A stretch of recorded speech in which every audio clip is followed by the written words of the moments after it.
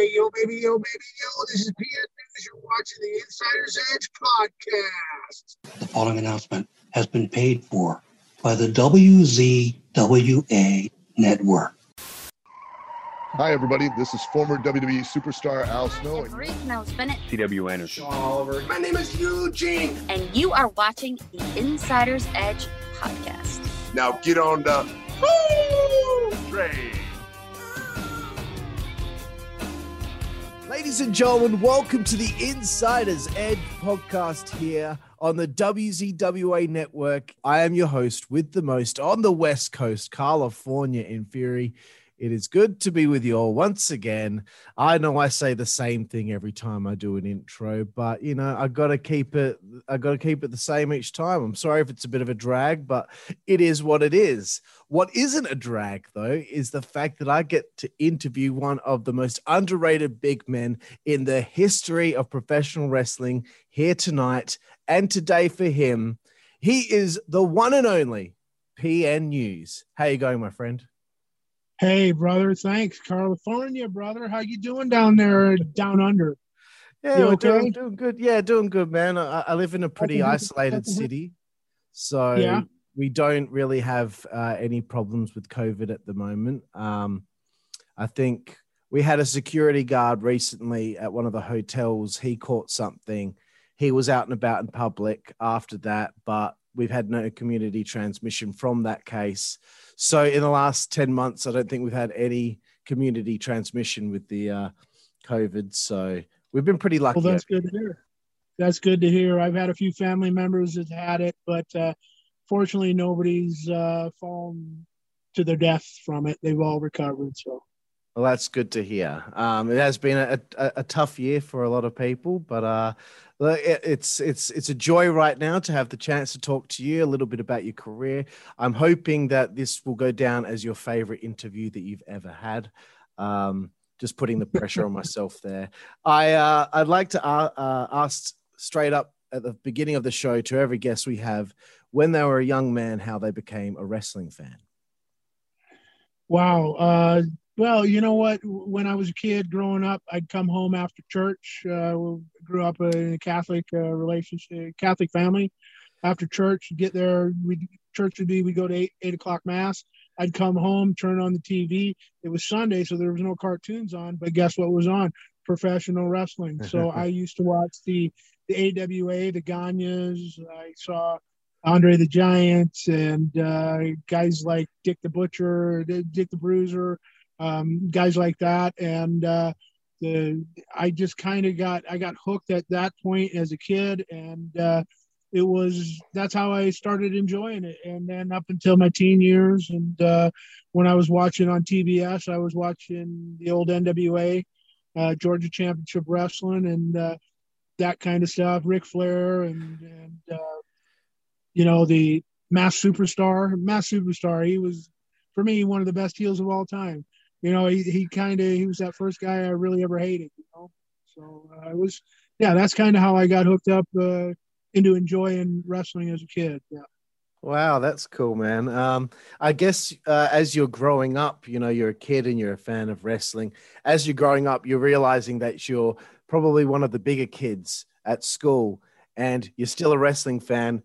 At what point do you think, you know what, I'm a big kid, I'm a big guy now, I want to get into this wrestling thing, I could fit in? You know what? I honestly never thought about it. But what happened was, like, when we were in high school, when I was in high school, junior high, you know, I always hung out with, I was a bigger kid. So I always hung out with, I was playing varsity football as, you know, at a young age. And I was hanging out with the older kids. And then we'd do track, and in the high jump pit, we used to drop each other in the high jump pit, and okay. stuff like that. We used to wrestle down in the assembly room when we were practicing choir, because I got a great voice. I mean, it's obvious, right? But we used to sing, and we used to mess around down there, and then I kind of got into college football, and I was playing, and at one point I just got fed up with the politics of college football, so I thought I'd try the politics of professional wrestling. I was bouncing around the country. I went and saw some friends up in Wisconsin, I got a job bouncing at a door 5 days a week in Madison, Wisconsin, at a place called Buck's Madison Square Garden. And if you know, Madison Square Garden is in New York, of course, but in Madison, and it was just off the square. So he called it Buck's Madison Square Garden. I ended up throwing like 4 guys out at once out of the bar. And the thing was, is there was these 2 big windows, and everybody in the bar could see what's going on. And I ended up leaping. Ended up leaping over the trunk of a car and tackling some guy in the middle of the street. And I told him never to come back into my bar again. And I walked back in, and the whole place went, right? And so the state treasurer of Minnesota was in the bar at the time, and he says to me, so he starts buying me shots. And he goes, "You ever thought about being a professional wrestler?" And I said, "No." He goes, "Well, here's my number, right?" I called him about 5 weeks later, and he hooked me up to go to Brad Rangan's camp, and there I was. I was training to be a professional wrestler. Oh, that's amazing, man. It's all because they saw you doing your job. Yeah, they saw me, doing my job, right? That's all it takes sometimes. That's really cool. It's funny how people get discovered and brought into something like professional wrestling. So tell me a little bit about your training before you had your first match, because we had someone on the show that you had your first match with. So I've heard that story from his side. Oh, Bull Payne's been on your show. Yes, he has. I love that guy. He carried me like you wouldn't believe. I'll tell you what. I ended up, my training, like I said, I went through Brad Rangan's camp. So I was the biggest guy. And of all the guys, there was like eight or 10 guys that went through it. And you had a session in the morning or you could go at night. I had nothing else going on, but I was bouncing at night sometimes. And what I would do is I would go to both sessions because I wanted to learn. And actually the Nasty Boys were actually 2 of the guys that were helping training, and they'd just gone through the camp like 6 months before me. Right. Oh, okay. Yeah. But anyway, so we were doing, I did that, went through the camp, but I'll tell you what, I had Brad, like I said, the state treasurer of Minnesota, a guy named Bob Matson, he ended up getting me like pressed before I'd even had a match. There was articles about me in the newspaper up in Minneapolis, St. Paul. And he ended up, it ended up getting really good press, and Vern Gagne had no choice but to use me. And the house was up at the Minneapolis Auditorium. The house was up by like 3,000 people. And, and it was because of all the press it was getting, right? Right. Because like at that time, the WWF was hot, and AWA was on the downslide, but we still had ESPN. So I did that show, House is Up. I had the Guardian Angels, 12 Guardian Angels escort me to the ring. Right. That was before they did it with what's his name, the One Man Gang, right? I was the first guy they came to the ring with. And anyway, it was really cool. It was, but I was nervous as hell. I think we did 4 minutes, and if it wasn't for him, I probably never would have lasted that year out. So it was pretty good. That's cool, man. Yeah. So that's the 1st of March, 1987, in Minneapolis against Rick Gantner, who would later known as Bull Payne, and also one half of the Texas Hangman. When he told the story of the first match that you had with him, he said, sometimes he still has nightmares thinking about that splash you gave him in the match. Oh, come on. It wasn't that bad. I wasn't doing the top rope splash at the time. So, but yeah, maybe I might have been a little bit stiff, so it wasn't possible. No, but all the respect in the world for Bull Payne. He, Rick, great guy, tremendous athlete.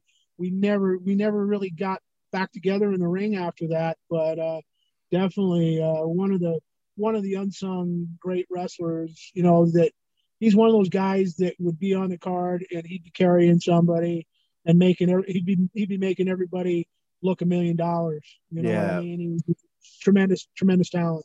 Got absolutely. Me too, bro. And that's kind of what this show's about. We like to really put out the unsung heroes of the wrestling business, and he certainly is one of them. You know, and everyone's story in professional wrestling, as far as I'm concerned, is as important as one another, because everyone has a story to tell. Everyone's had highs and lows and peaks and valleys. And that's just what that's just my thought process with this podcast, is to get the stories of everyone out there, not just worry about the same stories you've heard with the top guys years and years and years. Everyone's story is as important as one another. I agree with that. You know what I mean? I'm not really plugging myself. I haven't done a lot of these podcasts. I just started doing them again. It's worth it for me. And I really got a lot out of my career. I enjoyed it so much that, I still can give back at this point by telling what I've been through, whatever I can remember, because, letting people slam me over the years, I've ended up landing on my head a few times. So whatever I can remember and whatever I haven't pissed away on the bottle, you know what I mean? But yeah. I'm sharing it. That's cool, bro. Well, I thank you for sharing it with me here today. You mentioned Brian Knobbs and Jerry Sags. I wouldn't be doing my job if I didn't ask if you had any stories of them at the time, young guys in the business. That must have been quite fun. All right. Okay. This is there's even more than Brian Knobbs and Sags, right? It's something that happened to me. Like, I was too big for somebody to take advantage of me and really shoot on me and hurt me or anything like that.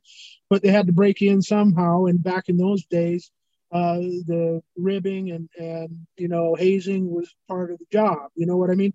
It made you that which does not kill you only makes you stronger. So what happened to me back then was it was I think it was my second or third match, and I had to drive to Grand Forks, North Dakota from Minneapolis, about a 4 or 5 hour drive. Yeah. So we're there, and it's like a who's who of the AWA at the time. You've got Kurt Hennig, Colonel De Beers, Jimmy Suzuki. Gosh, now you see, this is my brain going now. But you got Jimmy. Anyway, it's like Larry Zbyszko, everybody. You've got all these guys there, and what happened is I didn't have a place to stay, and the hotel where the boys were at was sold out, and so the Rockers were there, and they said, they go, hey, don't worry about it, you can sleep in somebody's room. So we're all getting drunk in the bar, and things are happening, things are getting dropped in drinks and all that kind of thing. I kind of knew what was going on, but I just didn't. I didn't take any fear. And anyway, we ended up in the Rockers room, and I'm getting taken for my wages, getting played poker with Hennig and Zbyszko and De Beers, so they take me for, my deposit, whatever I got as a payout that night. Right. And I ended up passing out. And so all the boys come around. Well, the next morning I'm waking up on the floor in the Rockers room. I get up, take a piss. I'm pissing. I keep going like this and rubbing my eyebrows. I haven't looked in the mirror and I rub my eyebrows, and I'm just like, it's kind of numb. So anyway, finally after I piss and wash my hands, I look up in the mirror.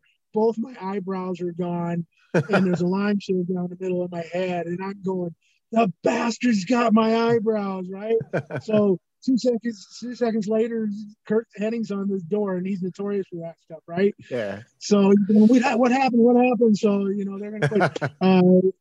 they're going to put somebody on it as a special detective to look into the matter and make sure that everything's going on, or that they can find out who did this to me and everything like that. And they all know good and well who did it. And in the end, it was Knobbs and Sags and Hennig started it, but Knobbs and Sags went a little bit over the top, got the line down the middle of my head, but I never took it personally, and it was cool because at that point Hennig kind of took me under his arm, and he said, "Hey, come on, you're driving with me." So I mean, until I left the AWA and went out to Portland, Oregon, I rode with Hennig every time after that. So it was, for me, it was an education, and then I was getting taught a real education. And Hennig was going, you know what? You're not going to understand this till you're about 5 years in the business. But when you do, it's going to go, oh, that's what he meant. And I'll tell you what, it was about 2 years later, and I'm out in Portland, and I'm going, that's what he meant. Right. But, such a great, great education to start out like that. And then I went out to Portland, and I even got more of an education from there. I went to Germany, Japan. I was in Japan before my first year was out. You know what I mean? Yeah. So it was pretty cool. Yeah, that's awesome, man. I mean, to be traveling with Kurt Hennig, I mean, right there. And of course, the shaved eyebrows. Well, he's notorious for being involved with stuff like that. I believe he shaved off the 1, 2, 3 kids' eyebrows the day before a pay-per-view once. Dude, it was right before I went out to TV. It was like 2 matches before I went out and did my first TV out the Steamboat in Vegas when they were doing it out there. So it was kind of, Kurt was notorious for that stuff, but I was not ill about it at all. I was actually kind of laughing about it because I just never took my looks too seriously, Yeah, no, fair enough. And I think that's probably why they liked you, is because you didn't take it seriously. And it was probably a test, you know what I mean? Of course it is. That's what hazing's all about. Yeah. You know what I mean? Like I said, that which does not kill you, it makes you stronger and it builds your character. And if you take yourself too seriously in the wrestling industry, you're never going to be able to succeed. That's it. So you've mentioned Portland. You worked there as the Avalanche for Don Owen. Yeah. Tell me a little bit about moving from the AWA to your next territory, and how did you find that experience? Well, it was it was a guy named Shinji Takano. He was doing the Super Ninja gimmick. Yeah. And he's wanted to talk to me. Let's go to Portland, because things were dying down and they were only doing like 5 shows a month in Minneapolis. He says, let's go to Portland. I know the booker, Rip Oliver at the time, right? Well, so we drove out there, and Shinji got hired right away, and Sandy Barr started using me on Thursday nights in Salem, Oregon, right? And then Rip Oliver took off and went to the WWE. I mean, he lasted about 5 minutes, but he had an opportunity to go there. And Lynn Denton came up from Texas, took over Louisiana, took over the book, right? Grappler. And Grappler gave me an opportunity, and I was coming in as a babyface, and Don Owens liked me for whatever reason. He liked me, but as a big babyface in a small territory, I could only have a limited run. So I was gonna get let go, and Don says I got my 2-week notice, and this was after like 3 months. And Don goes to Lenny, goes, Jesus Christ, Lenny, you ever thought about turning the kid heel? And Lenny goes, no, I didn't think of that. So they turned me heel, put me with Chris Colt as a manager, and then later with a guy named Mike Golden as a tag team partner. And I learned a lot from Mike. And then I came up with a gimmick called the Beach Boys, and they pushed that really. And Lenny fell for it. Don loved it, and that got me tagged up with Buddy Rose, and then I even learned more from Buddy Rose. So me and Buddy, so I had a tag belt run with Mike Gold, a tag belt run with Buddy Rose against the Southern Rockers, Steve Dahl and Scott Peterson at the time. Cool, yeah. And it was a great experience. And from there, I got noticed by Fujinami out of New Japan, and he actually ended up getting me booked for Germany. So I went from strength to strength to strength. I mean, all in just in 1 year, and I just tried to pick up as much knowledge as I could. I got into the ring with guys on a Saturday afternoon before TV, and they were impressed with that I just, all I wanted to do was learn. So I tried to pick up as much as I could as quick as I could. So it was great, because I went from wrestling 5 times a month to wrestling 7 nights a week. And if you're wrestling 7 times a week, you're going to pick stuff up, right? And that's how I learned. I mean, a lot of these kids today, they don't even, they might wrestle 5 times a year. You know what I mean? So you can imagine how the knowledge was coming into my head compared to how it's coming into a lot of these younger kids nowadays' head. It was just, dude. And I absorbed it. I was 20 years old at the time. So I just absorbed it as quick as I could. Right. Yeah. That's amazing that, So that's such a whirlwind of things to happen in 1 year, but it's so true. If you're doing it 7 days a week, probably sometimes doing double shots as well, you're going to fast track your learning process so much. And as far as, learning how to do your thing in front of the crowd and listen to the crowd and working with your opponents. Whereas like today, a lot of people only have one match a month because they're in one company, especially in Australia. You might be lucky to wrestle once a month in front of a crowd. Yeah. But if you got a ring to work in, if you got a ring that you can train in, the key is to get into the ring with the veterans and learn as much as you can from them. And my knowledge didn't come from working with the young kids. My knowledge came from working with the older guys that knew what they were doing, because some of these older guys couldn't do what the younger kids could do. So you had to learn to work and, to curb your own, what you wanted to do and what you wanted to do to somebody. You had to learn how to curb that and make it work in all situations, So that was crucial. And then you said about doing double shots. When I started working for All Star Promotions and some of the promotions over in England, I would go there in the summer, and we'd be doing the summer tours. I would do 14, 15 shows a week, and you were dead. And that would be like, I'd do like on a Wednesday, I'd do 3 or 4 shows. Right. And, I was finished by Friday. And then on the weekend, we'd go up to the Pleasure Beach in Blackpool. I don't know if you know about Blackpool, but that's where you did the challenges. So you'd have, you'd be out there and you'd stand as a champion, and you'd have challenges, and people would come up and challenge you. And then you'd fill up they'd pay like £2 to come in, and you do 2 shows on a Saturday and 2 or 3 shows on a Sunday. And so it was, but I mean, you continue to learn, and I learned, I still, when I do stuff around the industry today, I'm still learning. And I mean, I had to slow down because I can't wrestle now because I need a hip operation, 2 of them. My back's kind of messed up. I can't wrestle now, but I'm getting back involved in the industry. So that means that I gotta continue to learn to make sure any information or any knowledge that I can pass on is of value to the industry now. Absolutely. I totally understand where you're coming from there. You mentioned Tatsumi Fujinami, noticing you, bringing you to New Japan. Please, I mean, how old are you? 20 years old? Yeah, I was 20, turning 20. I was turning 21 at the time. Yeah. Man. So this must be eye-opening for a young man like you back then to be brought to Japan, maybe a little bit of a culture shock. Tell me how you found Japan and, the time that you spent there. I noticed that you worked a little bit with Cowboy Bob Orton as well, which that's amazing. Well, Cowboy Bob Orton was kind of my confidant over there. And Sid Vicious, it was his first tour over there. Right. And we were over there with Ron Starr, and we had Jose Gonzalez. We had a couple Puerto Rican guys over there. And it was a good team to be on, right?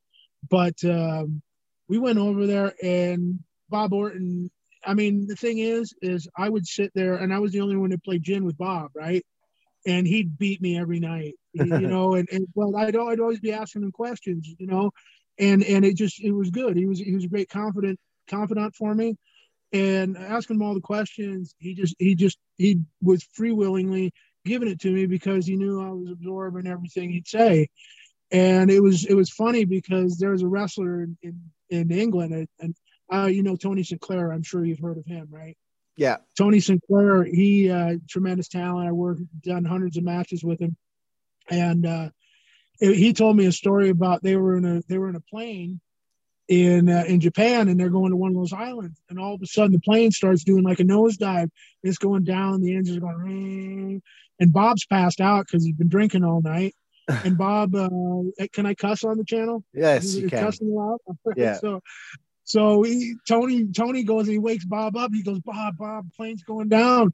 And when I told Bob, I already know what he was going to say, but when I told Bob the story that Tony told me, he goes, all I want to know is what the fuck you wake me up for? If I want to, I don't want to know about it. And I just been coming from Bob. It made me laugh, right? And yeah, but he beat me in gin every night, and finally I got the best out of him in a bowling match. So, it took 2.5 weeks for me to get money back out. Awesome, bro. Well, how things have changed. Hey, back in the day, the boys are in the back playing cards. Now they're playing video games. It's isn't it crazy? So, social media and playing video games. Oh my gosh, man! I can't stand social media. I'm getting tired of it. You have to be connected. I get that. Yeah. I don't really use Twitter, but I use my Facebook. And as you know, on Facebook, I'm under my own name.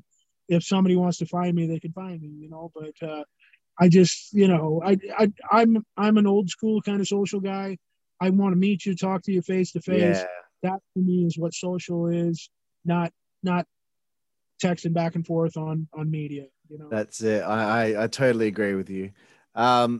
So New Japan Experience, obviously that's a nice little fast track in learning, especially if you're around the likes of Bob Orton. And I got to wrestle Antonio Inoki. I got to wrestle. Really? Right? I mean, it doesn't get any better than that, man. I should have hung it up right there. You know what I mean? the guy fought Muhammad Ali, for Christ's sakes, right? That's it doesn't get much bigger than that. I mean, I've been in the ring with the likes of Flair and stuff like that, and some really impressive individuals. Dick Murdoch, one of my favorites of all time. Got to wrestle him a number of times. Me and Dick got along real good. And I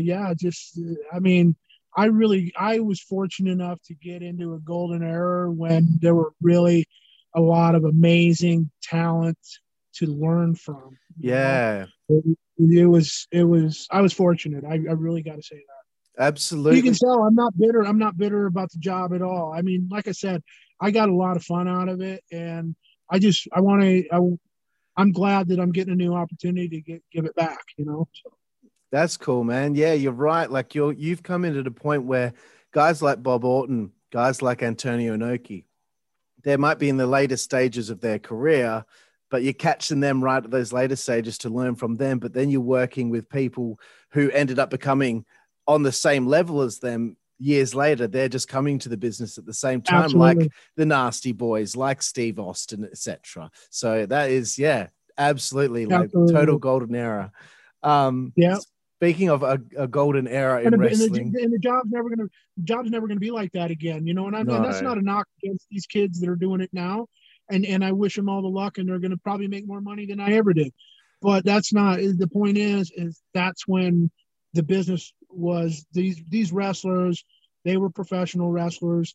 They did it. They came through the school of hard knocks, and it was just a completely different era. It really was. Yeah, and actually it drives me a little crazy that a lot of fans and even guys who are, in the prime of their career right now, they complain about the older guys coming back, even though they're only working part-time here and there.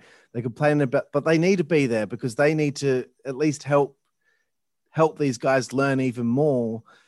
It's the exact same situation. Like these guys are older guys back then, but you're learning from them. And people are complaining today that how can they be disrespectful though? How do they find it?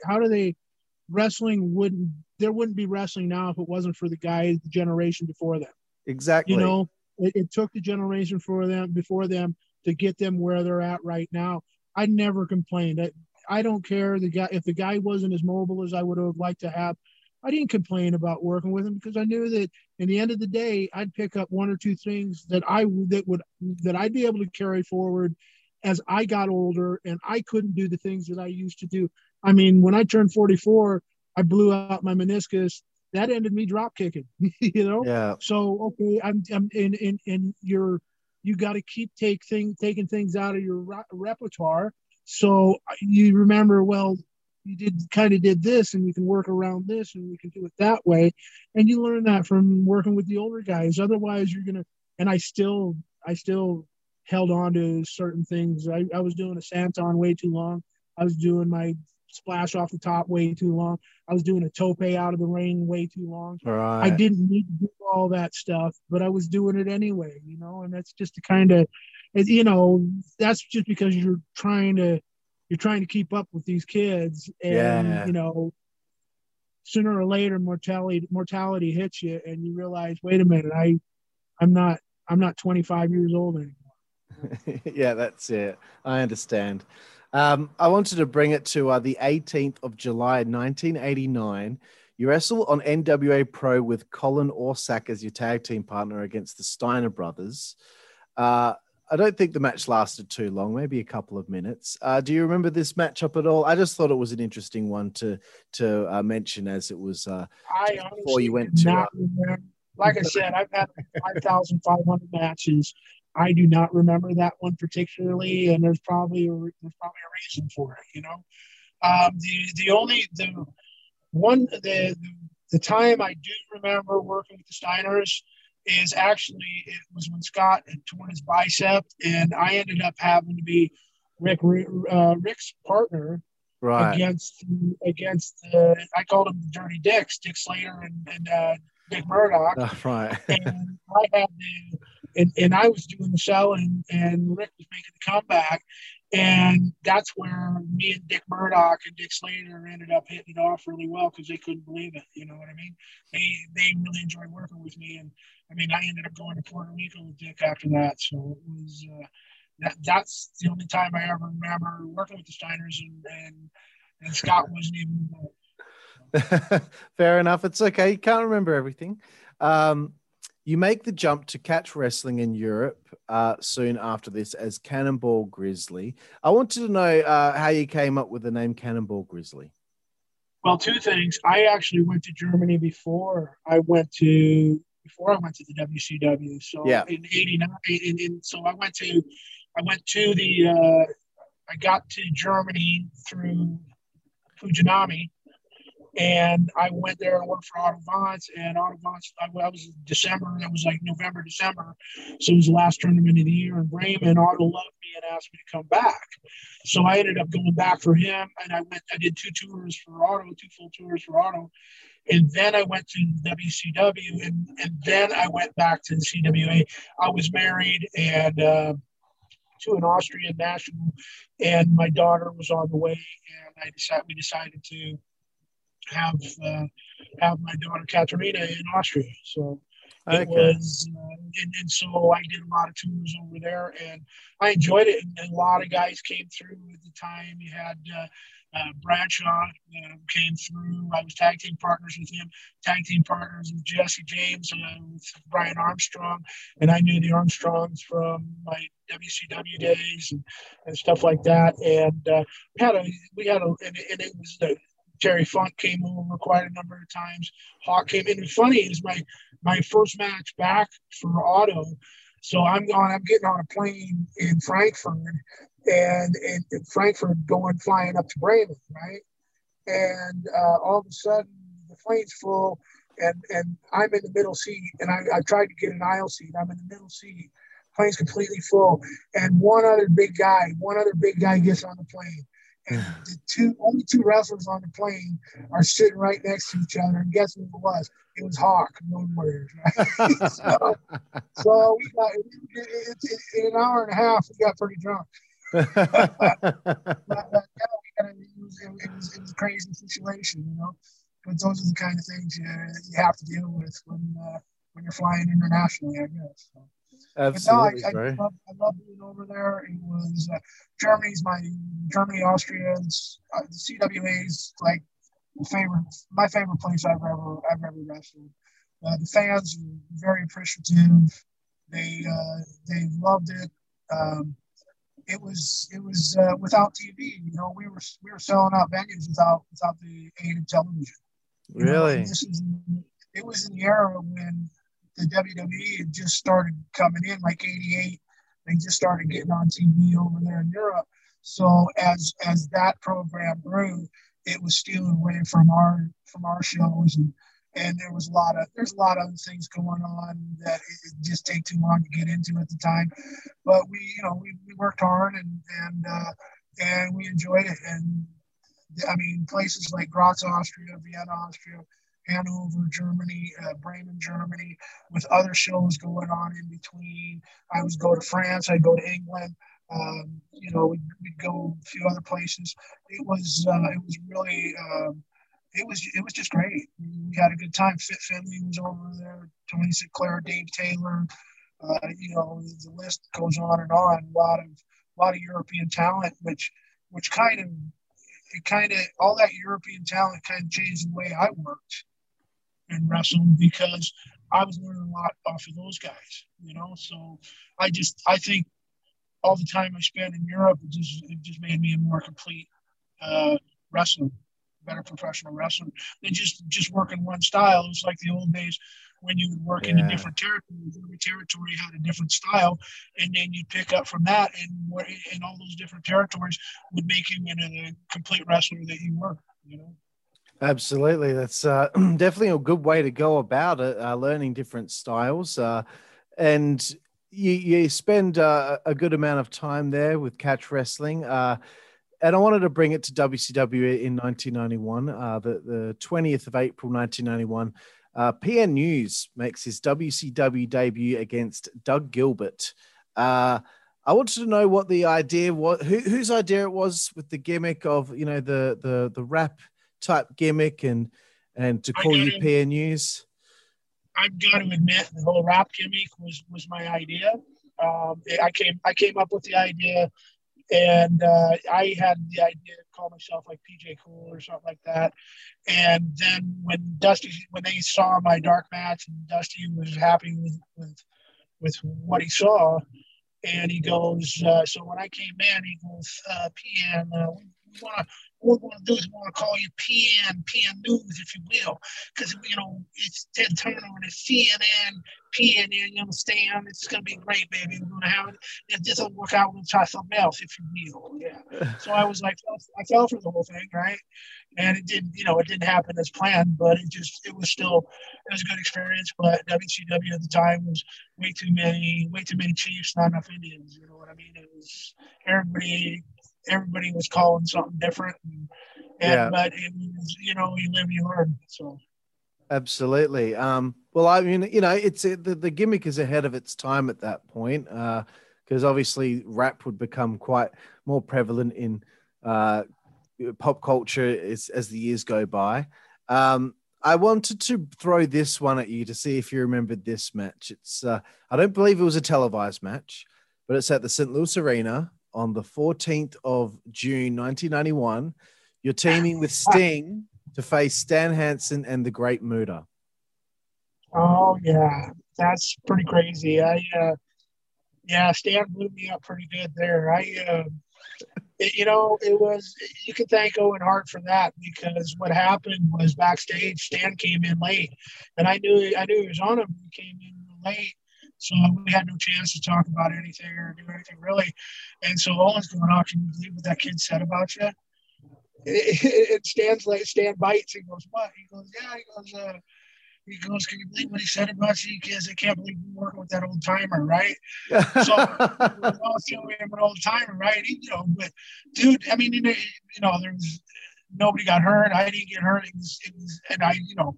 It was actually a good education, but I found out later that Owen wound Stan up, right? But the thing is, it was, I don't know if it was televised. It might have been a dark match, but it was at TV at the St. Louis Arena. And it was just one of those things where Stan had such a huge motor, man. He could just go and go and go. And I'm just, I'm a 420-pound guy, just trying to get a nut, happy to be there. And I'm going, wow, what's this guy trying to eat me alive, But it's also Stan's style, you know what I mean? I lived and learned. I gave a little bit back and everything. But by the time I gave back, I was blowing up so much. I was like, God, please get me out of here, trying to tag out right now. It's like, dude. Like I said, it's just one of those things, right? Yeah, man, and what a badge of honor! You've now been ribbed by Kurt Hennig and Owen Hart, so that's pretty special right there. Well, I was with Owen, because I knew Owen before too. I was with Owen in the CWA days. you know, in like '89, I was over there with him, right? Yeah, Owen was a master of winding people up. Dude. He could, and you know what? Even though you knew he was a wind-up merchant, he'd still pull it off. He could still get you going, you know. Yeah. I love the stories of where he would wrestle his brother Brett, and he put him in like a camel clutch, and whilst he's like got his hands around Brett's face whilst utilizing that move, he's got a sardine in his hand, and he's just rubbing the sardine in Brett's face. And it's like a match that's like on TV. Yeah, yeah, but you know what? They were both professional enough to carry it off. You know what I'm saying? That's it. Just crazy to me about it, man. And that's the difference. I mean, you used to be able to do some weird stuff in the ring and still be able to pull it off. That's the truth. That's you know? it. People would. What are you going to do? Get upset? You're on television. You got to figure out how to make this work, right? Yeah, it's good stuff. So right out of the gate in WCW, you're working with Steve Austin, who is the television champion at the time. Not the Steve Austin everyone remember years later with the bald head and the beers and all that stuff. This is Steve Austin with, Lady Blossom at ringside.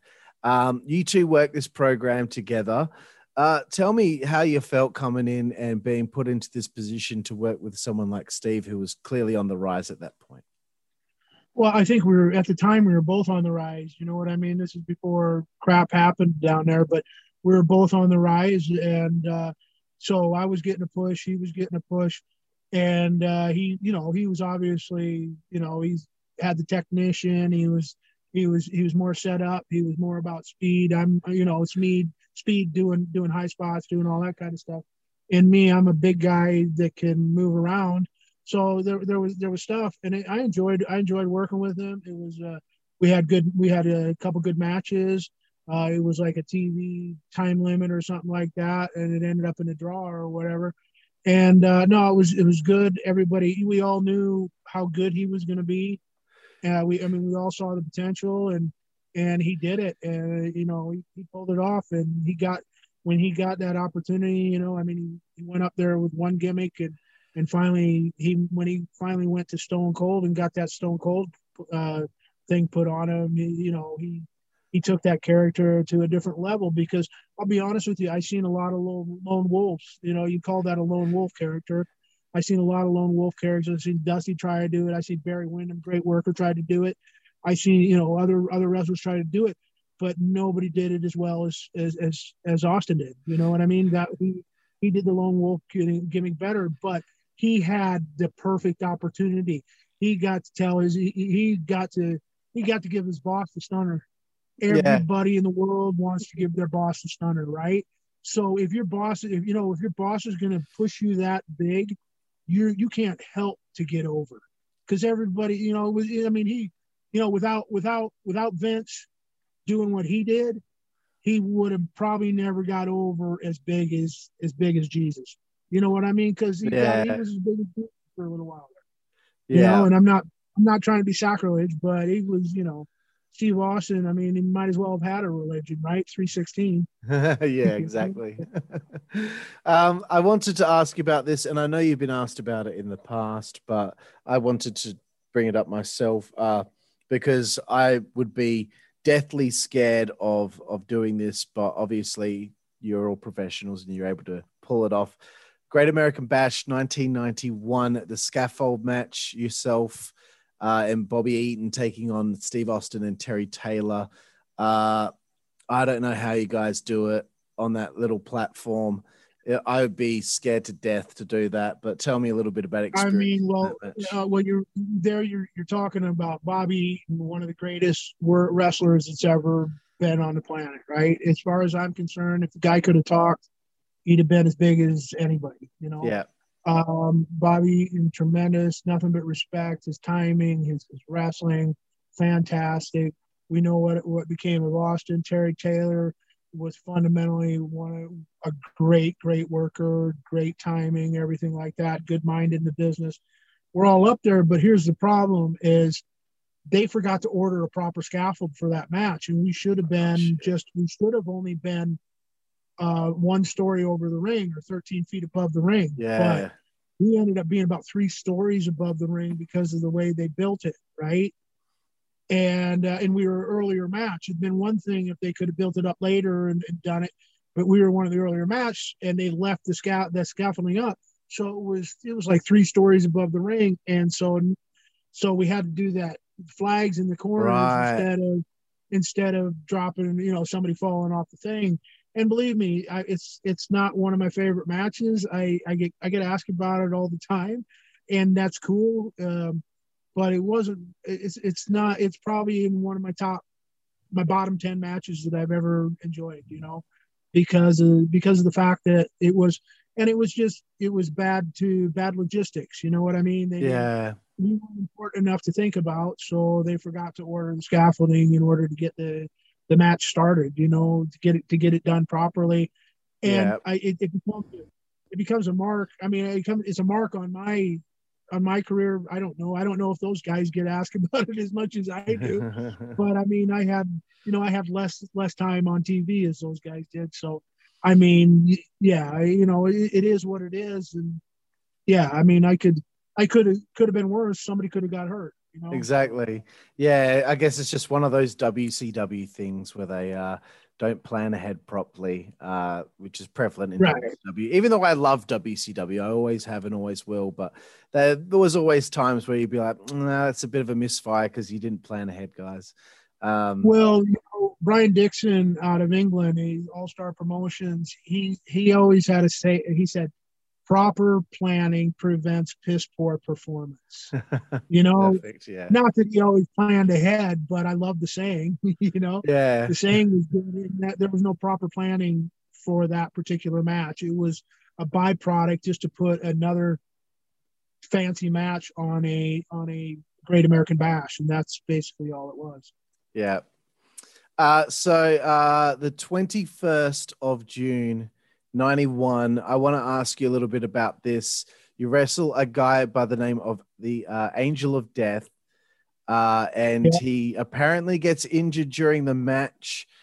This is just through my research, and my research told me that because of this injury, the push that you were getting was now kind of pulled back on, and that's a possibility, but I mean, there's a lot of other things. There's a lot of other things that happened at that time. They can, they can say it's to that, but it was one of those things. I was doing my splash off the top. I placed him where I wanted him. He thought I wasn't going to make it. He slid in. And he moved. I ended up hitting lower than I want to because I've got to pull back on my splash. I can't, if I'm allowed to spring out, I can get higher and I can put myself in the right thing. But because he moved into the corner, I ended up splashing him a little lower, which hyperextended his knees. He had bad knees anyway. I feel bad about it. I'm not using that as an excuse because nobody wants to injure anybody. It's something that happened. I mean, there's been worse injuries. I mean, Vader broke somebody's neck that same year, but his push didn't get taken off. So I don't know if that was the reason. There's a multiple of different things that it could have been. Jealousy. I was getting a push. I wasn't making big money, but I was getting a big push. I was pinning guys in like 50 seconds on TV. Yeah. That pissed a lot of these guys that were making 10 times the money I was. That pissed a lot of people off. And so I was not because of the time and because of the timing, I was everybody was afraid I was getting a Magnum TA push, right? And it wasn't that. It was just the amount of time that we had left TV time, So, it was what it was, but I couldn't tell you if that's the reason or if other made up stuff was the reason. All I can say is if it's on the internet, it doesn't necessarily mean that that's the reason. You know what I mean? We all know 100%. Telephone, telegraph, tell the internet, and whatever happens, whatever. That might be the case, might not be the case. Nobody ever told me that, Yeah, I can totally see the politics coming to play here. That's why I know that the whole rumor of you stealing money from people's bags is a bunch of bullshit. Because me and Rick Rude, I got punched by Rick Rude, but it was for a whole different reason, and I won't pee on a dead guy's grave, you know. And it was something over stupid. And me and Rick talked the next day, and that was it. He says, "Oh, come on, I don't want to get fired." You know, he was worried about getting fired, so we made up a story about we were arm wrestling, table broke, and you know, I ended up table flew up, gave me a black eye. You know what I mean? But because we came up with a stupid story, then the story, you know, everything. There were a few people, and then Paul Heyman knows the truth, and also Kurt Hennig knew the truth because Rick and Kurt were really good friends, right? And in fact, at the first King of the Ring, I was up there at that show up in Ohio, and Kurt came to me, "Oh man, I can't believe it over that, blah blah blah." I said, "Yeah, man, it's water under the bridge. It was all water under the bridge for me, you know." And Kurt knew what the situation was. There's a few people, they don't talk about it. I don't care. It doesn't bother me, man. People are going to believe what they want to believe, regardless of what I say. And when people ask me about it, I say, listen, I got a lot of sins to pay for. That's not my sin. I mean, I've committed a lot of sins. When I go to hell, that's not one that I'm going to have to deal with. Absolutely. There we go. You heard it here, everyone. It didn't fucking happen. Okay. Let's just get past that, everyone, and get over it. It didn't happen. So before get over you bastards. Come on. I like having the opportunity to stick up for my new friends on this show. Thanks, buddy. I know what, and I don't care what Joe Legend says about you. I like you, man. I don't care. I hope he's enjoying that bastard. The 10th of December 91. I'm getting towards the tail end of your WCW run here. You have your first world title match against Lex Luger in London, UK. I just wanted to bring that up because I thought it was pretty important to bring up the fact that PN News had a world title match, and it was against Lex Luger in London. How did that feel for you to, be able to say, "Hey, I competed for the World Heavyweight Championship"? I mean, well, I guess PN News was getting over pretty big on the WCW because it was like, and then they sent me and Johnny B. Bad and Jim Ross over to do all the promotion, right? Yep. And the people liked PN News. I guess it kind of reminded them of the Big Daddy, who was a huge character over there. And it kind of reminded him of Big Daddy, so it kind of helped get me over. And since I was wrestling in Europe, I kind of knew what they kind of liked, and it just worked. And so they put me on. I mean, that night I wrestled Luger for that, and then I got a U.S. title with Rude the next night, and then I think I don't know who I wrestled in Sheffield, and then we went over to Dublin, and I wrestled Johnny Bad in Dublin. But yeah, I got a world title with Luger, and I guess that was the height of my career for WCW, right? I mean, I've wrestled for world championships, ever since, and won a few titles since then. But it was interesting. Lex, it's not like he's going to get me up in the rack, it was just a weird situation. But I mean, the match was good enough. I enjoyed it. The people bought it, and I thought working with Lex was okay. It was good stuff. Cool, bro. So why do you leave WCW? Do they not renew your contract? They pinned that stuff. They pinned the thievery on me, and then basically my contract ran out, and it wasn't renewed. And I was like, okay, that's fine. I'd actually gotten an opportunity to go back to New Japan, and I should have taken that. But I ended up waiting around because my wife, who was Austrian, like I said at the time, I ended up going east instead of going west. Right. And I concentrated on that, daughter coming and everything, and that's kind of where I did. And I was comfortable in the CWA. I was comfortable working in England, and that was kind of the way I liked it. And it was CWA, like I said, it was great. I really enjoyed that. Yeah, so I mean that's why I ended up doing that. And then I'd actually been in talks with WWE. They've been looking for me after I left. You know, they wanted me, you know, as far as like for that man on a mission type gimmick, or they were looking for me to do that, because I actually got a call the day I signed my contract with WCW. Really? I got home, and because I'd already been on TV on the 30th. Me, Johnny Bad, Austin, Hall, Van Hammer, we all signed. We all got our contracts that Friday in May. It was like May 3rd or something like that. I think it was. Anyway, we all got our contracts at the same time. They all signed immediately. I took mine home, didn't sign, right? Got a message from MITA saying, well, if you don't sign, you're not going to get another chance. You never go anywhere, blah, blah, blah, right? And I just, I had to do a rap at the Harmony that weekend. So I went in, I saw Dusty, the hotel. I said, Dusty, I'm not really comfortable with you. Brother, just meet me at the hotel, and so he took me into one of Ted Turner's suites there, and gold taps and all this stuff, trying to impress me, and then he finally talked me into it. Unfortunately, I had the contract with me, and I went ahead and signed it and gave it to him. Right. I got home that night. It was a Sunday night, and there was a message on my machine, and it was Jay Strongbow. He goes, Vince loves the gimmick. He wants you to start immediately. Just like Pat Patterson on Monday morning. I called, but I already signed the deal, right?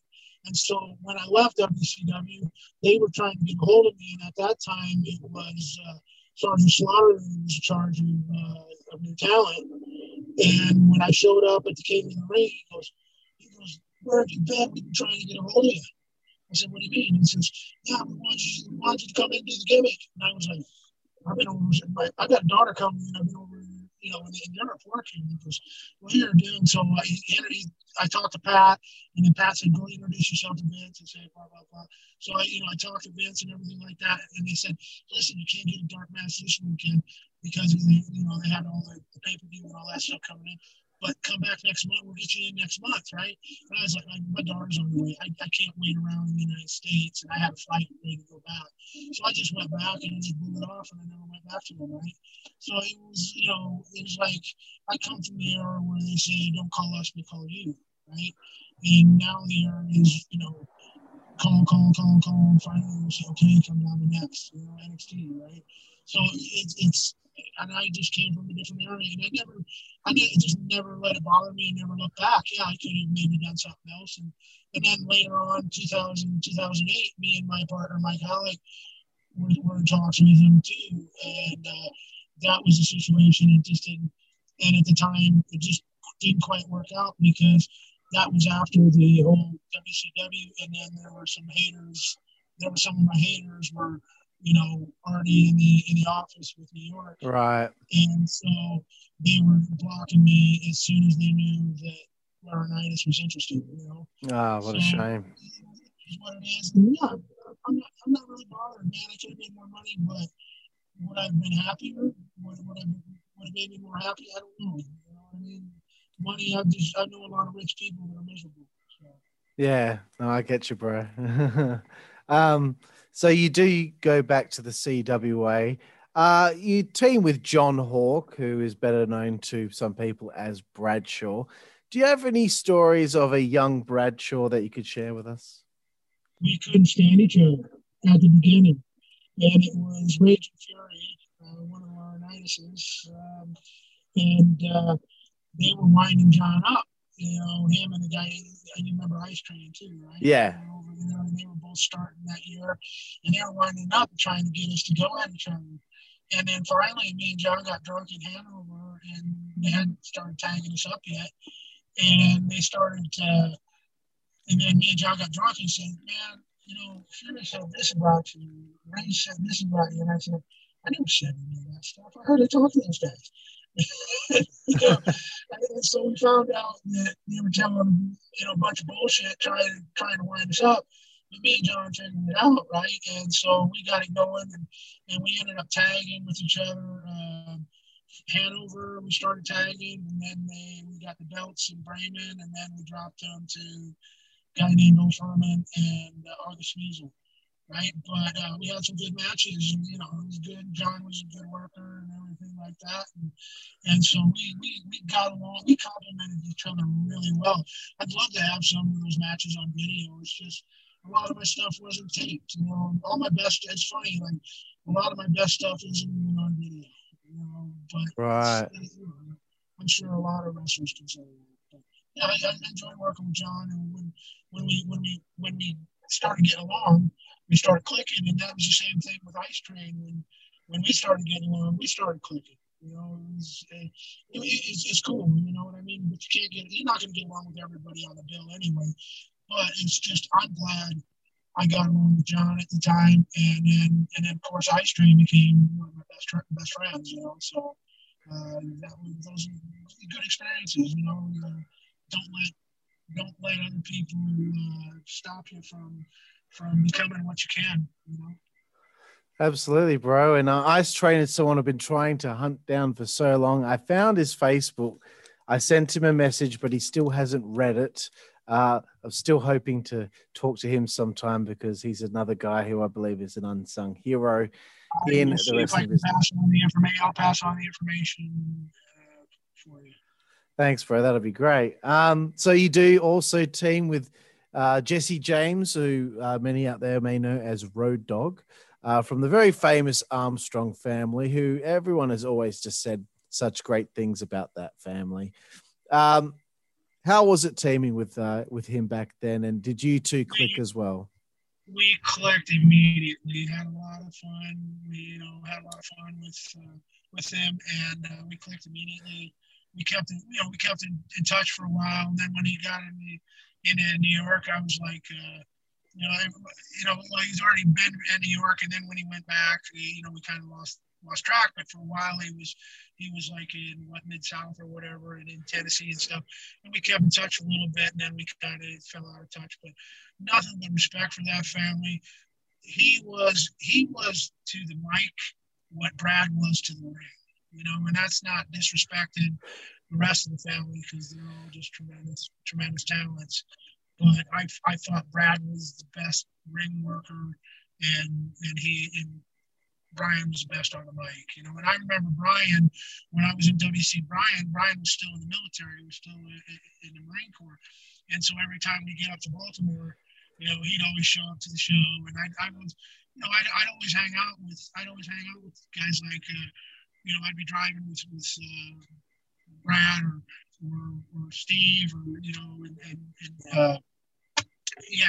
Smothers, and I was driving with the Rock and Roll Express. I mean, those are the kind of guys. Those guys were always down to earth, and those are the kind of guys I got along with. I didn't get along. I'm not a clique kind of guy. I never have been. Not even when I was in high school, I never belonged to a clique. I'm not a clique guy. I'd rather try and get along with everybody, and I think that probably hurt me a lot. Because I didn't want to be in the clique. Yeah, I understand 100%. I want to talk a little bit about British wrestling and working with Robbie Brookside and, of course, Joey Legend. Of course. Any stories about Robbie? I know he's working in the WWE Performance Center these days, but he's someone that doesn't get mentioned on the show very often. So I thought I'd try and get the opportunity to hear about him. I've probably worked more matches with Robbie Brookside than I have with any other wrestler in my career. He's tremendous talent, good mind for the business. He knows the technical side of the job, and he's always had good timing. And it didn't matter if one was a good guy or one was the bad guy. It didn't matter if we switched sides or whatever. We knew that we'd go in the ring and we wouldn't have to discuss a thing. We could show up 5 minutes for the match and not see each other, go out there and we just go and perform and we'd steal the show. And he was, he's just a tremendous talent, and I'm happy that he's there and he's got a good paying job, and he deserves that kind of thing. And like I said, I've been around him. I was around him for 20 years, you know what I mean? And a lot of good fun. And I remember one time we were in Bremen, and we were all messing around, and we had some people that we were hanging out with, and we were going into this tapas restaurant in the Marriott, just across from, is about a block and a half away from the train station in Bremen. And we're running up to the door, and there's like a chain link, and we go, he goes to leap over it, and I'm right behind it, and I go to leap over it. My foot catches it, and I hit the ground, and he hears the thud. But by the time he turned around, I was already back up on my feet going, what happened? Nothing to see here, right? But, we had moments like that, but we used to hang around, pal around together. We had a lot, like I said, we tagged together. We held the CWA titles, tag team titles, I think on 2 occasions. So he awesome. He's a good guy to be around. And I learned as much from him as I did from anybody, so. Absolutely. It sounds to me like you should be in the CWA Hall of Fame if they have one. CWA is dead and gone. It's unfortunate. I am in the EW European Wrestling Promotion Hall of Fame. I did make theirs. Cool. And I'm also in the Nebraska Wrestling Hall of Fame. Good. Wrestling. Good. I'm glad. It's a nice accolade and stuff. For me, it's getting accolades from your peers are more important than getting the other stuff, because they're the ones that work with you. I mean, you mentioned Joe Legend. Me and Joe Legend worked against each other quite a bit. I remember when he came over the first time, he was a little bit greener in the 90s and stuff, and I watched him progress. And I mean, I remember driving down the road, having a lot of conversations with him. And he's just always been a really good guy to be around, and he's really went from strength to strength, and he's always had a lot of work. And I know he's good at teaching kids, teaching the younger generation how to do their stuff. So, and I know he's on the mend right now, and I'm waiting for him to come back out there and see what he can do. Yeah, cool, man. That's awesome. Yeah, Joe's been really good to me, and I just really appreciate him helping me out anytime I've needed help with anything with the show. He's helped get me some guests and stuff. So that's cool. Yeah, man. So now here's the subject I've been so excited to talk to you about. EC. Oh, God. Okay. All right. You join ECW and you work on the 28th of September, 99 on ECW on TNN. It was probably taped before that, but that's when it aired. You wrestle Spike Dudley. He's doing his, giant killer gimmick. You're the next giant to be killed, I suppose, on TV with Spike. He's beaten all these big guys. You're the next one in line. Tell me about how you ended up coming into ECW. Well, I basically just showed up, and Paulie basically loved when I came through the door, and they put that Philly sucks shirt on me and wanted me to do that gimmick, for Spike, and I did. And the thing is when I was with WCW and I was doing the because it's a longer story, and I can't tell you how many guys came up to me and told me to hurt Paulie with a splash up in the Meadowlands. Right. And I didn't do it. And Paulie was so thankful that I didn't hurt him and that I took care of him. And that he remembered that. So he gave me the opportunity there and asked me to do the job. I got no ego. I did it. And there I was. Did it. He said, okay, just do that. And I said, well, why don't we do this where it looks like I'm going to get it. And then I did that little switcheroo and then up and he hit me with his finish. So it worked out really well. And and then I got to do a little run with some of my favorite guys, the Baldies, so and then I worked, and then I enjoyed that gimmick as short as the run was. I ended up moving out to Omaha, Nebraska, and I wasn't getting any, because I'm from Nebraska originally. So I moved from Atlanta there because it was costing me too much to live. And I'll be honest with you, ECW wasn't paying as much as you'd think it would at that point, right? Right. So I ended up moving back out there, and I basically just ended my run with the ECW at that point. Okay, so now I've got my answer as to why you left, because I have interviewed Angel. I also interviewed Vito, and I asked them both because it drove me nuts not being able to find any information about this anywhere, because it's on the 13th of November 99. It's a tag match. Loser leaves ECW.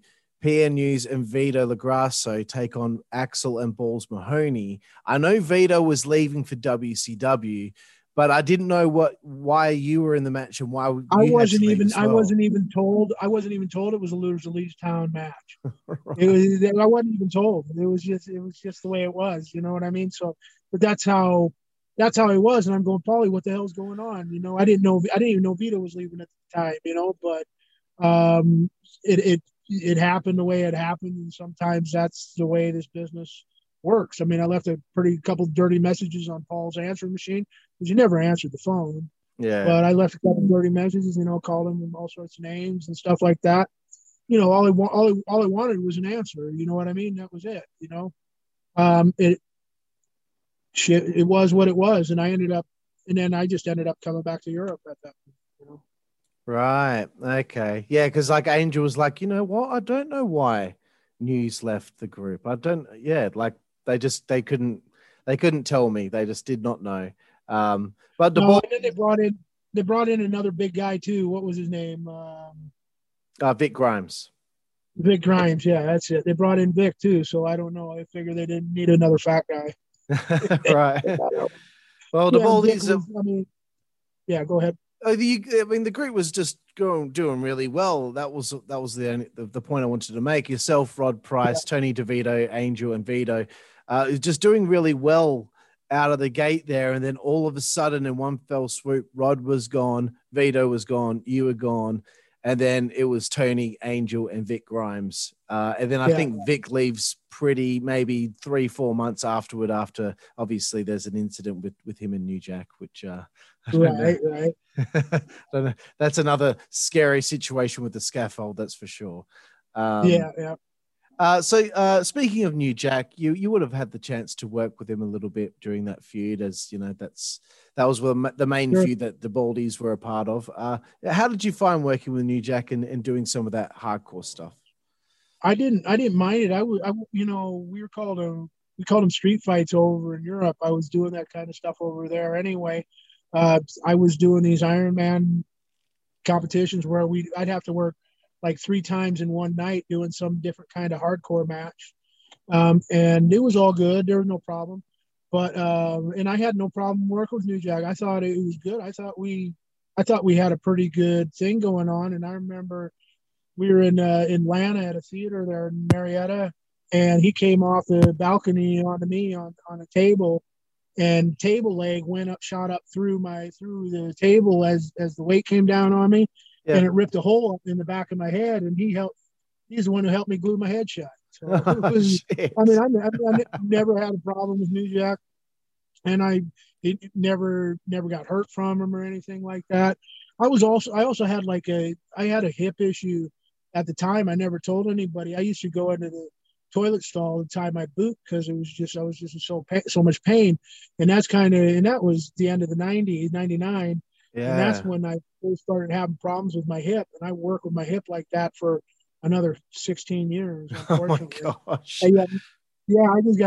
I really need the operation. So, but that was the first time. So but I never complained about it. Just went out there and worked anyway. Well, another guy you work with is you get to work a match for the television championship against Rob Van Dam. Now that's a hell of a guy at that stage of his career he's in the prime right there. Tell me a little bit about the experience of working with Rob Van Dam. Tremendous athlete. What can you say? He was doing stuff way ahead of his time. He was such a tremendous flyer, doing all those flips and things.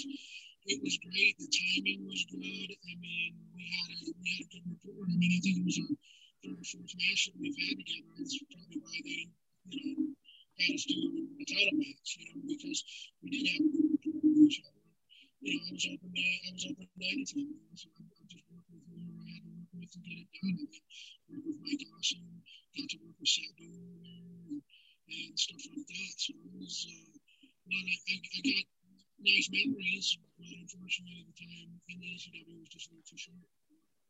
Yeah, it certainly was, as far as I'm concerned as well. So your time with ECW ends. You go to Europe after this for the next 12 years from my research. One match that I thought was interesting, you win the EWP World Championship in Hanover on the 27th of September 2003 against Bam Bam Bigelow. Now that was actually Bigelow's 12th last match that he ever worked. Tell me a little bit about that and winning this championship. Well, it was weird because I'd split up with my wife a few years before. My daughter was, a young kid at the time, and I ended up, before that match, I'd been up for 3 days because I got on a train, drove down to Austria, and saw my daughter, spent the day with her, and I got on a train to come back the next day. So I'd been up for 3 days, and then me and Bam Bam got into the ring that night, and we had a pretty decent match, and it was pretty good. I stiffed him a little bit on my senton, but he took it well, and it really went to, it was a good match, and I was happy because we finally got to wrestle each other, because we've been compared to each other throughout our careers and stuff like that. And I'm just happy we finally got to get that one in the books. So it was, I got to work. Me and Vader worked a few times. Guys I got compared to, I got to work with him. So I'm just glad that I got to work with him on his 12th last match. Yeah, absolutely, bro. At least I know I didn't kill him. Yeah. So can you tell me when you did have your final match? 2016. It was in Austria near, God, I can't remember the town. It was about an hour and a half from Graz. And I was pretty messed up. I had nerve damage in one shoulder, I had a torn rotator in the other shoulder, and it was a tag team match. And it was kind of my partner, Mike Howlett, came over, and that was the last match I had physically in the ring. And since then, I went back to the United States for a while, and I've been there for a while. So, and then I came back, doing a couple appearances. I did like a couple training camps here and there, and I met my future wife, and so now I'm with her, and I'm back in Germany living in Oldenburg. So, and we just had a hell of a snowstorm last 24 hours. I heard. And so I'm out here in a cane shoveling snow, getting the driveway all cleaned up and everything. But you do what you do, right? So. Yeah, man, cool. I have to say that Germany is my favorite country I've ever been to. I was supposed to be there July last year. Unfortunately, the pandemic took place, so that got postponed. I was hoping to be there in July this year, but now it's looking like that's probably not going to happen. So hopefully by next year, I get to be back in my favorite country in the world, because there's nothing like it, especially in the summer where the sun doesn't go down until 11 p.m. at night. It's amazing. Right. Whereabouts in Germany? So we stayed in Winsen, which is a small town. Maybe it's about 45 minutes from Hamburg. Okay, I'm about an hour and a half from Hamburg. I'm between Hamburg and Amsterdam. Okay, cool. 50 kilometers from the Netherlands border on the German side, and usually we don't get the snow. It's usually rain and wet up here, but you're right.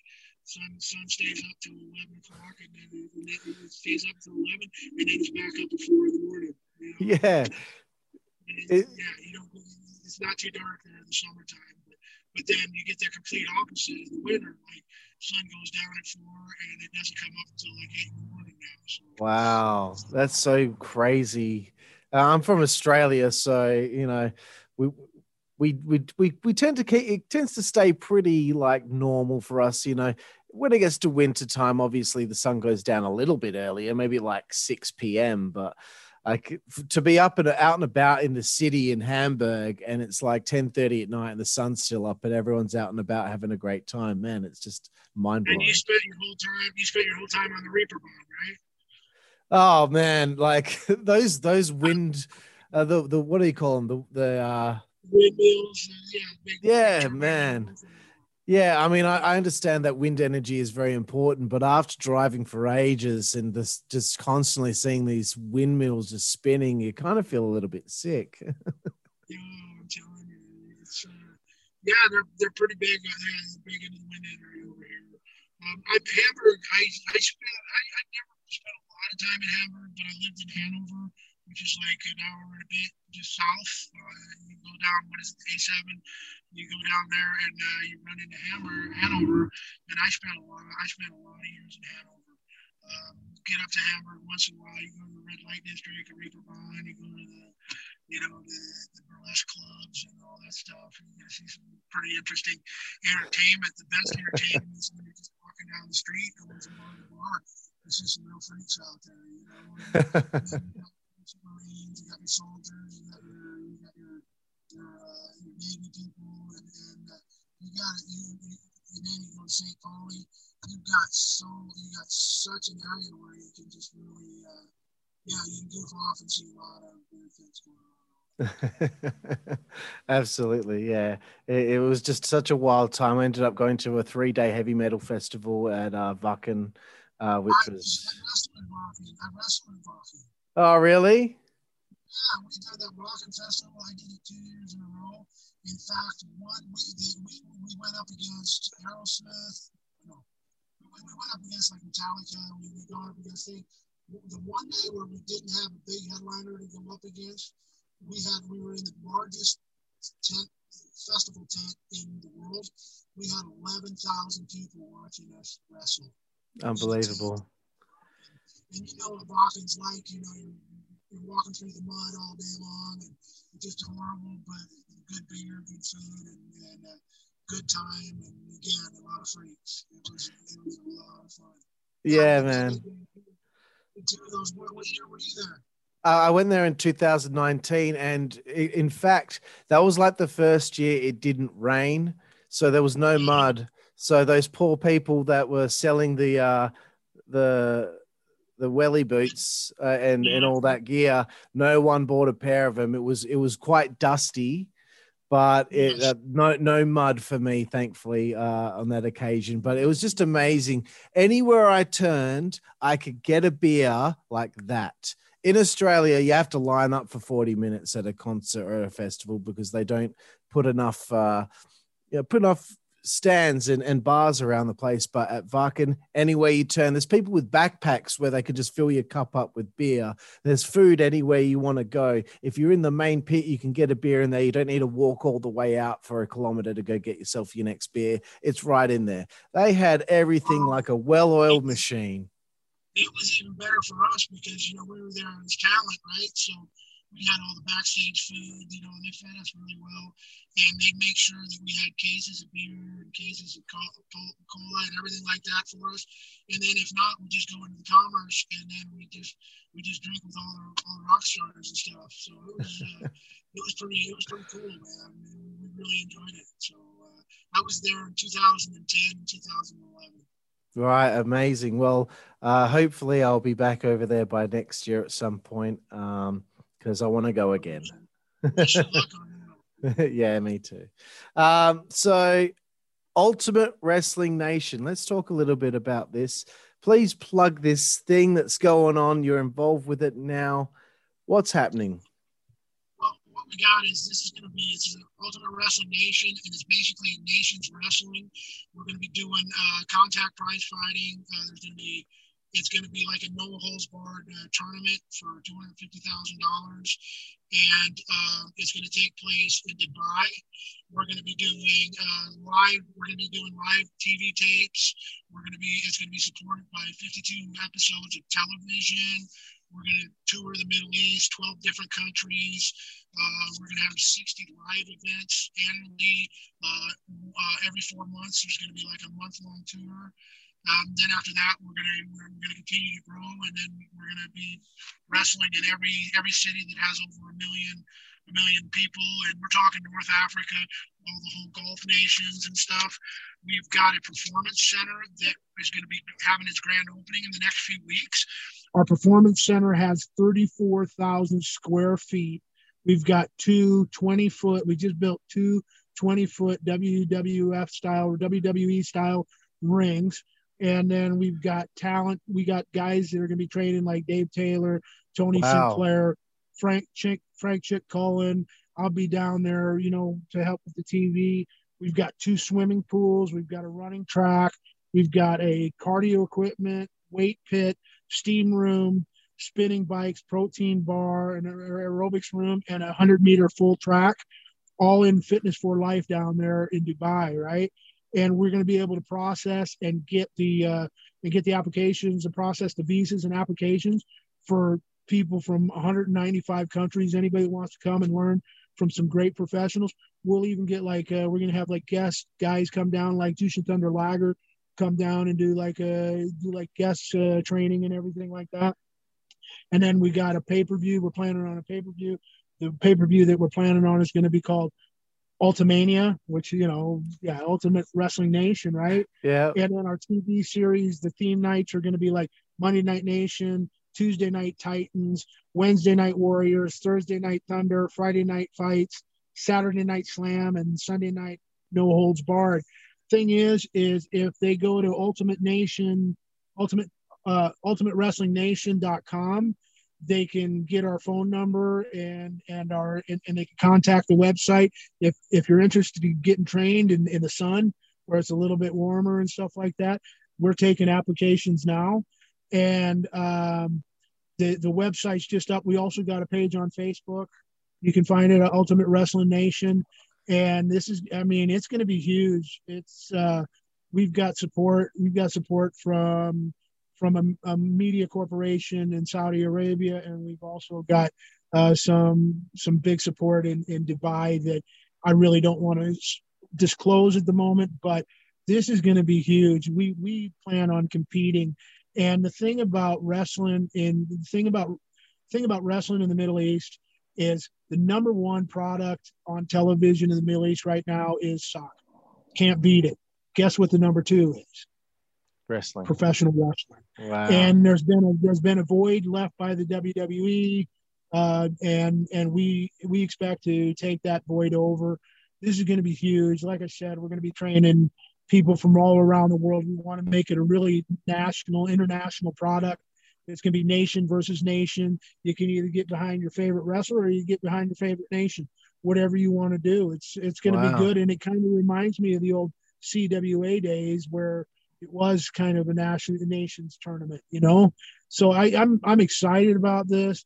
I got pulled into it. I got started talking to about this last November, and it's moving along swimmingly, and we're getting ready to put the boat in the water, and I can't wait, So keep your ears open for that. Maybe we can have another conversation once we're up and running, and I can introduce you to some of our up and coming talent. So it'd be really great. Yeah. Awesome. Wow, that's amazing. I had no idea it was going to be on the level of that magnitude. So that sounds very exciting. I'm definitely interested to check it out. Yeah, you know what I mean? If you're going to do something, you do it, if you're going to foul aggressively is what I've always heard. So if if you're going to do it right, do it aggressively, make it as big as possible. And I'm just glad I've got your platform to push it on. And, guys from Australia, if they're listening, they can, like I said, and we're going to be able to put guys up, you know what I mean? There's going to be facilities and everything. And you're going to be able to spend, your whole day around the training facility. There's going to be guys that are going to help you with nutrition and all sorts of stuff, help you in the weight room and make you better than ever, make you the best possible performer that you can be, Absolutely. So anyone out there, get in on the ground level right now. This sounds exciting. Ultimate Wrestling Nation, ultimatewrestlingnation.com. You can find them on Facebook. I'm sure they'll have every platform out there, Twitter, Instagram, etc. That sounds very interesting, sir. So anyone out there, man, that sounds like a golden opportunity for anyone out there. Absolutely, absolutely. You don't have to just go to the NXT. You can. This is a real opportunity. And then once you get in, first floor character development and all that stuff, we're gonna bring in. Of course, we're gonna bring in top talent from around the world, guys that have been on the TV and stuff like that, as we're performing. I know that we've already talked to Ted DiBiase. He's going to be there in some kind of capacity in the future. We've got Scott Hall's, Cody Hall's going to be there in some capacity in the future. And like I said, we're going to bring in a lot of those technical wrestlers to come help train the kids. I think it's going to be a lot of fun. And then, of course, you got sun and fun down there. You got beaches in Dubai. It's just Dubai. If you've never been there, you don't know where you're missing. I mean, it's a good place. It's really an international city, and it can be a lot of fun. Yeah, cool, man. I've been to Dubai a couple of times, but I was only in the airport on the way to. Oh well, no, you got to get out of the airport, brother. Got to get out of the airport. How many times has that happened to me? Yeah, next time. Yeah. We get this up and running. You can come visit us. Sounds good, bro. Sounds good. Before we get to our little segment, 5-second frenzy, I wanted to ask you, PN News, do you have any regrets from your time in the wrestling business? Regrets? What do you say? No, not really. I can't say that I did. I mean, good. I mean, to have regrets, then you're admitting you've made mistakes. I mean, no, I enjoyed it. You know, there's times when it was harder than others, but I enjoyed. And I'm getting an opportunity to give back again. You know, I hope that some of the people that I've helped train and helped educate have learned from me, and giving back is the best thing I can do from a business that I love to do, and I did it for over 30 years. That's brilliant, bro. And I like asking that question because I like hearing the guys say to me that they don't have any regrets, because I think it's a good thing to finish off on.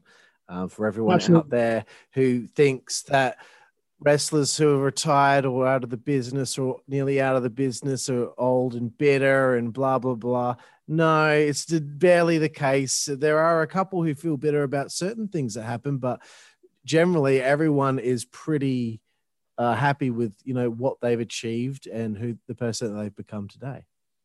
I think so. I agree with that. The ones that are bitter, I don't know what they're bitter about. Usually most of them had a push and had a good run. I don't know why they're bitter in the end. You know, it's for me, the business owes you nothing. Yeah. You know, the business owes you nothing. So you take out of it what you can, you know, and if you didn't enjoy it, you shouldn't have done it in the first place. Absolutely, bro. Okay, so PN News, 5-second frenzy is the segment. It's just a few quick fire questions. There's a few about wrestling, and there's a few about other things that you may like in life. So are you ready? I'm ready. Let's do it, brother. PN News, who is your favorite wrestler? That's a good question. Fit Finlay. Brilliant. Dave Fit Finlay. Good choice. Yeah, Finlay, great wrestler, tremendous talent. I was fortunate enough to work with him and be on with him on tours and stuff like that. The guy, he's forgotten more about wrestling than I know.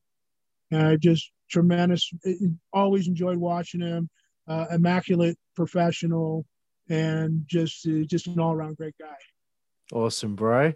Your favorite opponent you had over the years? Gosh, that's really tough. I don't want to make anybody. I'll tell you what. I've got to say probably Ice Train, because we used to beat the heck out of each other. You know what I mean? And people, you know, we'd have people they'd write about us in a German paper, and they said, "Oh, wrestling might be fake, but these two guys hate each other." And we used to just beat the crap out of each other. So it was fun. It was fun. That's cool, man.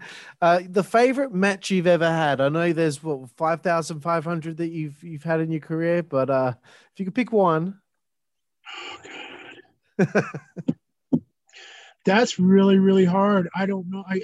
I'll tell you what. I work with a guy out of England, Thunder, and Yeah. it was a title match with European Wrestling Promotion, and we had a really good match. That one, and then Chris the Bambi Killer out of Austria, where we did 11 rounds in Austria, Wow. and that was a really fun match. I really enjoyed that. It was in Leoben, Austria, in front of a sold out house, and yeah, that was a real fun match. Awesome. Your favorite book?